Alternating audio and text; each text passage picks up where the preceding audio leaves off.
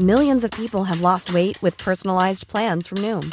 Like Evan, who can't stand salads and still lost 50 pounds. Salads generally for most people are the easy button, right? For me, that wasn't an option. I never really was a salad guy. That's just not who I am. But Noom worked for me. Get your personalized plan today at Noom.com. Real Noom user compensated to provide their story. In 4 weeks, the typical Noom user can expect to lose 1 to 2 pounds per week. Individual results may vary. Hi, I'm Daniel, founder of Pretty Litter. Cats and cat owners deserve better than any old-fashioned litter. That's why I teamed up with scientists and veterinarians to create Pretty Litter. Its innovative crystal formula has superior odor control and weighs up to 80% less than clay litter. Pretty Litter even monitors health by changing colors to help detect early signs of potential illness. It's the world's smartest kitty litter.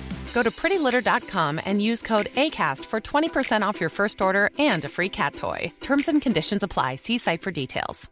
Burrow is a furniture company known for timeless design and thoughtful construction, and free shipping, and that extends to their outdoor collection. Their outdoor furniture is built to withstand the elements, featuring rust-proof stainless steel hardware, weather-ready teak, and quick-dry foam cushions. For Memorial Day, get 15% off your Burrow purchase at burrow.com/ACAST, and up to 25% off outdoor.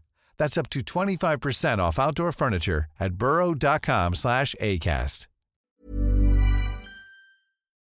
Hello everyone, and welcome to the History of Russia.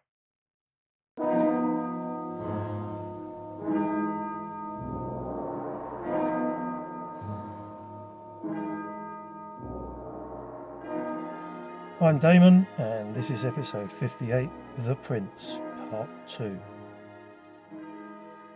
Thanks for listening in. Okay, so last time out we looked at how Peter the Great's second wife, Catherine, became Russia's first female head of state, and how Prince Alexander Menshikov, who'd been instrumental in enabling the Empress Consort to become the Empress of all the Russias, ended up running things and enriching himself so brazenly, with Catherine's help it has to be said, that when things finally went too far, the Empress put in place in February 1726 the Supreme Privy Council. So this week we'll be taking a closer look at the council, the rationale for setting it up, the individual councillors, the council's aims, and whether or not those aims were met. Plus, we'll get to see how Russia and Great Britain almost came to blows, and how the non-royal Prince Menshikov managed to get his daughter, Maria, engaged to a member of the established imperial family. Before we kick off this week, there are three specific items that I wanted to quickly mention. And the first is to welcome the following Patreon subscribers to the Boyar Duma: William Courtney, Lance Dunlop, Kelly Weiner-Smith, Eric Shepherd, Neil MacDonald, Austin Hillock, and Ben O'Brien. Thanks so much, guys. I really do appreciate your support, and hopefully over the coming weeks, months, and years, you'll be enjoying the members-only episodes, the transcripts, the early release of the mainstream episodes, and coming soon, a new feature where Boyar Duma members will get to pick the subject for a specific episode. Now, if you want to join them, and this week has seen the release of the first members-only episode, all about the current situation regarding the war in Ukraine, then just pop along to the podcast website, historyofrussia.net, and just click on the membership page or the Patreon logo on the homepage. Or you could go directly to Patreon, and that's at patreon.com/History of Russia. Or you could always download the app. Just search for Patreon in either the Apple App Store or the Google Play Store. And then secondly, a number of you have been in touch asking about the books and sources that I use or have used for the podcast. So, in no particular order, here you go. So there's the Chronicle of the Russian Tsars by David Warnes, and that is a very good high-level history. Kind of book that if you didn't know anything about Russia or the Tsars, then that would be a good place to start. Specifically good for Ukrainian history is The Gates of Europe by Serhii Piochi, and don't worry either about my pronunciation or the spelling. I'll put these up in the episode notes. Then there's Russia, A History by Gregory L. Fries. Russia and the Russians by Jeffrey Hosking, and both of those are good, concise histories. As is, and it's just termed Russia, by Martin Sixsmith. And then there's the Cambridge History of Russia, Volume 1, from the early Rus to 1689, which is very detailed and a bit on the heavy side. And then for the more recent episodes, I've been ploughing my way through Peter the Great by Robert Massie, The Romanovs by Simon Sebag Montefiore, and both of those have got a lot of great information in, and they're a very good read as well. And then I've just got hold of a book called The Longman Companion to Imperial Russia, 1689 to 1917, by David Longley. Now, this isn't the kind of book you could sort of read through from beginning to end. It's full of facts, some of which the other books just don't have, but it's more of a reference guide or companion. I guess that's why it's called The Longman Companion. And then soon I'll be delving into Catherine the Great, which is also by Robert Massie. Oh, and of course there's Wikipedia and Encyclopedia Britannica. But as I said, I'll drop the full list in the episode show notes. And just before we start, I just need to make a couple of corrections to a couple of things that I said in the last episode. Now, English is a language that I've spoken for most of my life. In fact, obviously for the first couple of years I didn't, but for the rest of my life I did. But in last week's episode, I managed to invent a completely new way to say spontaneous, which was spontaneous. Never said that before in my life. Don't know why I said it then, but anyway, I know it should be spontaneous. Plus, I invented a completely new word, bravidly, instead of saying just bravely. So I'm not really sure what happened, but isn't it nice to know that no one, not even me, is infallible? Okay, enough faff. If everyone's ready, let's do some history of Russia. So, the Supreme Privy Council was an advisory body that was set up by Catherine to A. curb Menshikoff's ambition, B. placate the other senior players and allow them to have their say, and C. hopefully run the empire in a more professional way. That was, or they were, the rationale and aims, and I'm sure that in one part of her mind, Catherine was convinced that she was doing the right thing, and that she convinced everyone else that she was doing the right thing. In another part of her brain, though, she was possibly fearing for the worst, or humming quietly to herself. The initial members of the council, and there were 6 of them, were Prince Menshikov and Pyotr Tolstoy, who we've met, and 4 others who we either haven't met or haven't mentioned in a while. And so they were Dmitry Golitsyn, who'd commanded troops in the Great Northern War, and since Peter the Great's death had been recognised as the leader of the conservative aristocratic faction. Then we had Fyodor Apraksin, who was the brother of Marfa Apraksina, who'd been one of Fyodor III's wives, and had been around for donkey's years, serving mainly as an admiral under Peter the Great, and he now commanded Catherine's Baltic fleet. Apraksin had also been involved in Tsarevich Alexei's downfall, and he was Tolstoy's ally. Another of Peter's old guard was Gavril Golovkin. He had accompanied the Tsar to Europe as part of the Grand Embassy, and since 1706 had been nominally in charge of Russia's foreign affairs, even though he spoke no other languages and had never really got to grips with the subtleties of foreign diplomacy. Golovkin was also known for being incredibly rich, although he wasn't in Menshikov's league, and incredibly miserly. And then finally, there was the wily, hard-working, and highly intelligent André Ostermann, or to give him his full name, Heinrich Johann Friedrich Ostermann.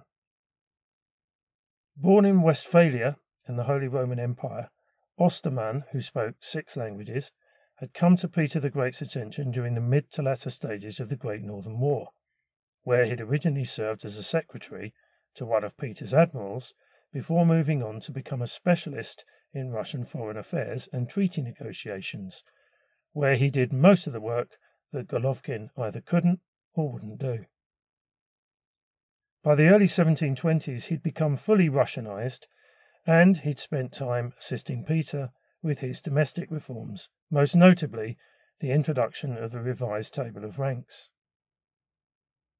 So that was the makeup of Catherine's advisory council, but note, though, that the other important aristocratic family in the mix, the Dolgorukis, didn't get a place at the council table, and that left poor old Dmitry Golitsyn as the only member of the conservative Russian aristocracy to battle it out against Prince Menshikov and the 4 other new men.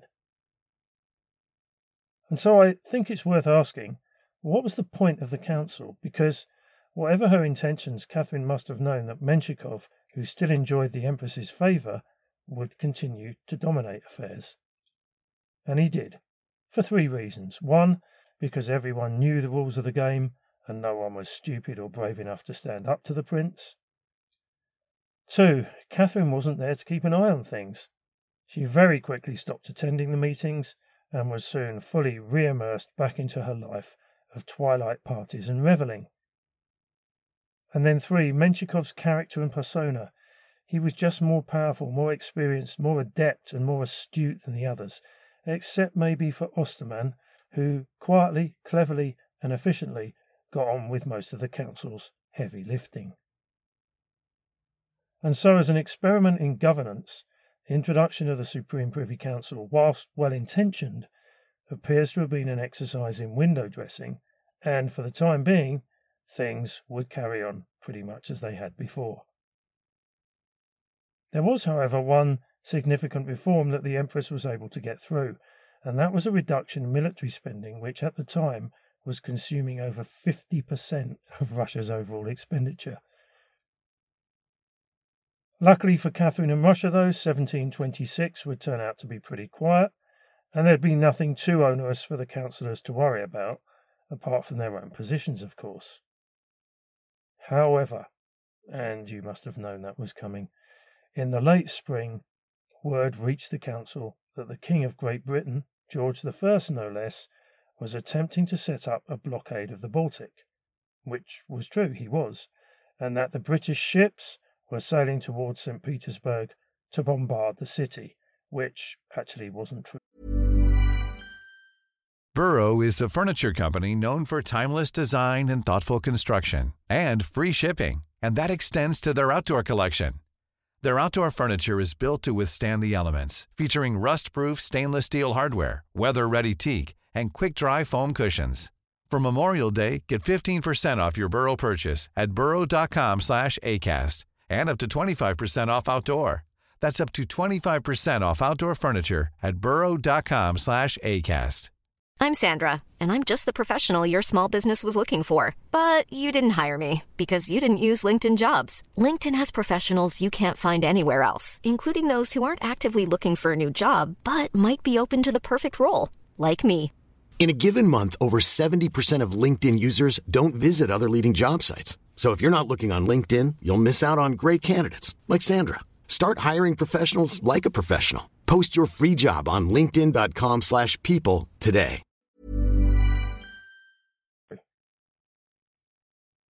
So how did this situation come about? Well, for a number of years now, since the end of the Great Northern War in fact, George and his ministers had been worried about Russia's growing influence in the Baltic and the German states, and in particular the potential knock-on to impact to the trade in timber and tar, which Britain, as a rapidly growing naval power, could ill afford to be without. Anyway, Catherine panicked and started making noises about commanding the navy herself. The prince, however, placated the Empress by stating that he would go up to Courland and sort things out. As usual, though, Menshikov had an ulterior motive for heading north, a land grab. Well, not so much a land grab, more of a province grab. Courland, located in western modern-day Latvia, was in 1726 nominally part of the Polish-Lithuanian Commonwealth. But for almost a couple of centuries, the duchy had operated autonomously and more recently had fallen under St. Petersburg's influence. And the current duke wasn't a duke at all. In charge, again nominally, was the 33-year-old Duchess Anna Ivanovna, the middle surviving daughter of poor old Tsar Ivan V, and she'd been running things since the death of her husband, Frederick William, in 1711. Now, we'll be covering Anna Ivanovna in more detail in a future episode, as she'll soon be playing a bigger part in our story. But for the time being, running things in Courland was keeping her fully occupied, even though she spent most of her time doing very little apart from partying and involving herself in numerous affairs and relationships. The prince, using the British blockade as an excuse, hurried up to Courland and crudely attempted to wrest control from Anna and her entourage and establish himself as the new duke. However, this time he'd gone too far, even for Catherine.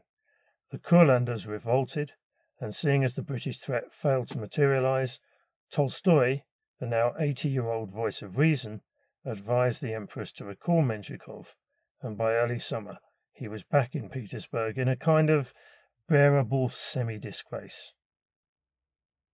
But you can't keep a good man down for long, and later that summer Menshikov was back to have another go at what he usually did best, taking advantage of a situation and manipulating events for his own gain. So what was this latest situation? Well, in late 1726, Catherine's dissolute lifestyle was starting to take its toll. Now aged 52, her health was going downhill, and the Empress was struggling with asthma, nosebleeds, and swollen limbs, which meant that she was having to spend more and more of her time indisposed in her sickbed. Nothing too serious, but nevertheless worrying signs. This, of course, meant that anyone who was anyone in St. Petersburg society, including the Privy Councillors, was gossiping and speculating about how long Catherine had left, and more importantly, who would succeed her. And two favourites had emerged from the pack. Some favoured Catherine's eldest daughter, the now 18-year-old Anna Petrovna, whilst others, including the old guard, and surprisingly the prince, favoured the 11-year-old Peter, son of the murdered Alexei and grandson of Peter the Great and Eudoxia. Seemingly out of the running were young Peter's elder sister Natalia, Catherine's youngest daughter Elizaveta or Elizabeth, and all three of Ivan V's daughters, Ekaterina, Anna, and Praskovia. So why did Menshikov want the 11-year-old Peter to become the next emperor? You would have thought that he would have been happier with Catherine's daughter Anna at the helm. Well, Peter was young and could be easily controlled, but the main reason was that the prince had hatched a plan to eventually marry Peter to his 16-year-old daughter Maria Menshikova. And there was one problem, though. Maria was already engaged. And so Menshikov had to come up with a creative solution. Now, he knew that Catherine had taken a fancy to Maria's dashing young fiancé, the Lithuanian Prince Sapieha, and so he told the Empress that all was not well between the young couple, and effectively gave Catherine the green light to steal the Lithuanian prince away from his own daughter. In return, Menshikov got the go-ahead from the Empress to arrange the engagement of Maria to the young Peter Alexeyevich. Now, all of that sounds a bit farcical and contrived, but could, perhaps with a stretch of the imagination, be viewed as a valid account of what transpired. I mean, stranger things have happened. Tolstoy, who, as we know, was not a fan of young Peter being anywhere near the throne, got Anna and Yelizaveta to try and change their mother's mind, but he was too late. And what's more, he'd made a serious mistake, because Menshikov somehow found out. In November 1726, Catherine took a turn for the worse, and though she made a slight recovery, it was agreed that while she was ill, the prince would be in day-to-day control of the empire. By the April of 1727, it was clear to Menshikov that Catherine wasn't going to recover. What had also become clear was that Tolstoy was trying to put together a group of like-minded souls who all wanted Catherine's eldest daughter, Anna, to be the next empress, and so the prince decided to act. In early May, he brought evidence to the ailing Catherine that Tolstoy was at the head of a conspiracy against her, and on the 17th of May, the old man, he's now 81, and his family were exiled to a remote monastery on the Solovetsky Islands in the White Sea, from where he would never return. And later, the same day, after a short reign of only 2 years and 3 months, Catherine died, and Peter the Great's grandson was proclaimed as Peter II, Emperor of all the Russias, and for company, and his well-being, of course, he had the prince and the prince's daughter. So, what are we to make of the life of Marta Helena Skowronska, aka Marta Samuilovna Skowronskaya, aka Yekaterina, aka Catherine I? Well, let's look at the good first. I always think it's best to start with the good, and I also think that in Catherine's case, the positives will outweigh the negatives, but let's see. She was the first woman to have ever ruled the Russian state in her own right, and as we know, she rose to these dizzy heights from the most obscure of beginnings, being the daughter of either Polish or Latvian farmers or peasants. She had to deal with and put up with two of the most powerful, difficult, and certainly for one of them, unpredictable men of the times, Peter the Great and Prince Menshikov, which she did, in the main, by seemingly just being herself and being loyal and kind, well, most of the time.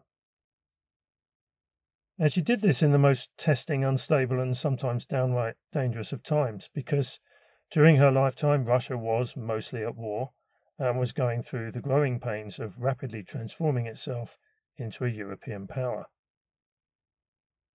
She tried her hardest to provide her husband and Russia with an heir, giving birth 12 times, but with only 2 of the children, Anna and Yelizaveta, surviving through to adulthood. And when she finally became empress, and unlike her predecessors, she did something tangible for the vast mass of the Russian poor by reducing the tax burden. Plus, she managed to implement her military cost-cutting reforms. And I didn't mention this, but upon Peter's death, Catherine searched for, and managed to find, her 4 brothers and sisters, Christina, Anna, Carol, and Frederick, and gave them the newly created titles of Count and Countess, and brought them to Russia. Oh, and one last thing, not necessarily a plus point, but interesting nevertheless. Russia's 4th largest city, Yekaterinburg, is named after her. On the minus side, she wasn't the greatest ruler or administrator, and she was too easily dominated by her ministers, and in the end, her way of dealing with matters was really just to leave them to it. Now, I mentioned loyalty a minute ago, but there was the strange episode with Willem Mons, which, whilst out of character and if true, does show a more devious or naive side. And as for Menshikov, well, he seems to have had some kind of strange hold over her that she just either couldn't or wouldn't escape from. And her treatment when Empress of Peter the Great's first wife was unnecessary and cruel, and I believe it was very much driven by either jealousy or spite, although perhaps it was out of loyalty to the memory of her husband. Now, having said that, Eudoxia was, in May 1727, still very much alive. So weighing things up, and in the end then, not bad, Catherine. Not bad at all. Okay, we're going to leave it there this week. Next time we'll be checking in on how young Peter II was getting on under the protective wing of Prince Menshikov, and we'll be seeing how for one of them the new reign wouldn't necessarily end up going to plan. Anyway, until then, look after yourselves, stay safe, continue to smile, through gritted teeth if you have to, and I'll be back with you soon for some more history of Russia.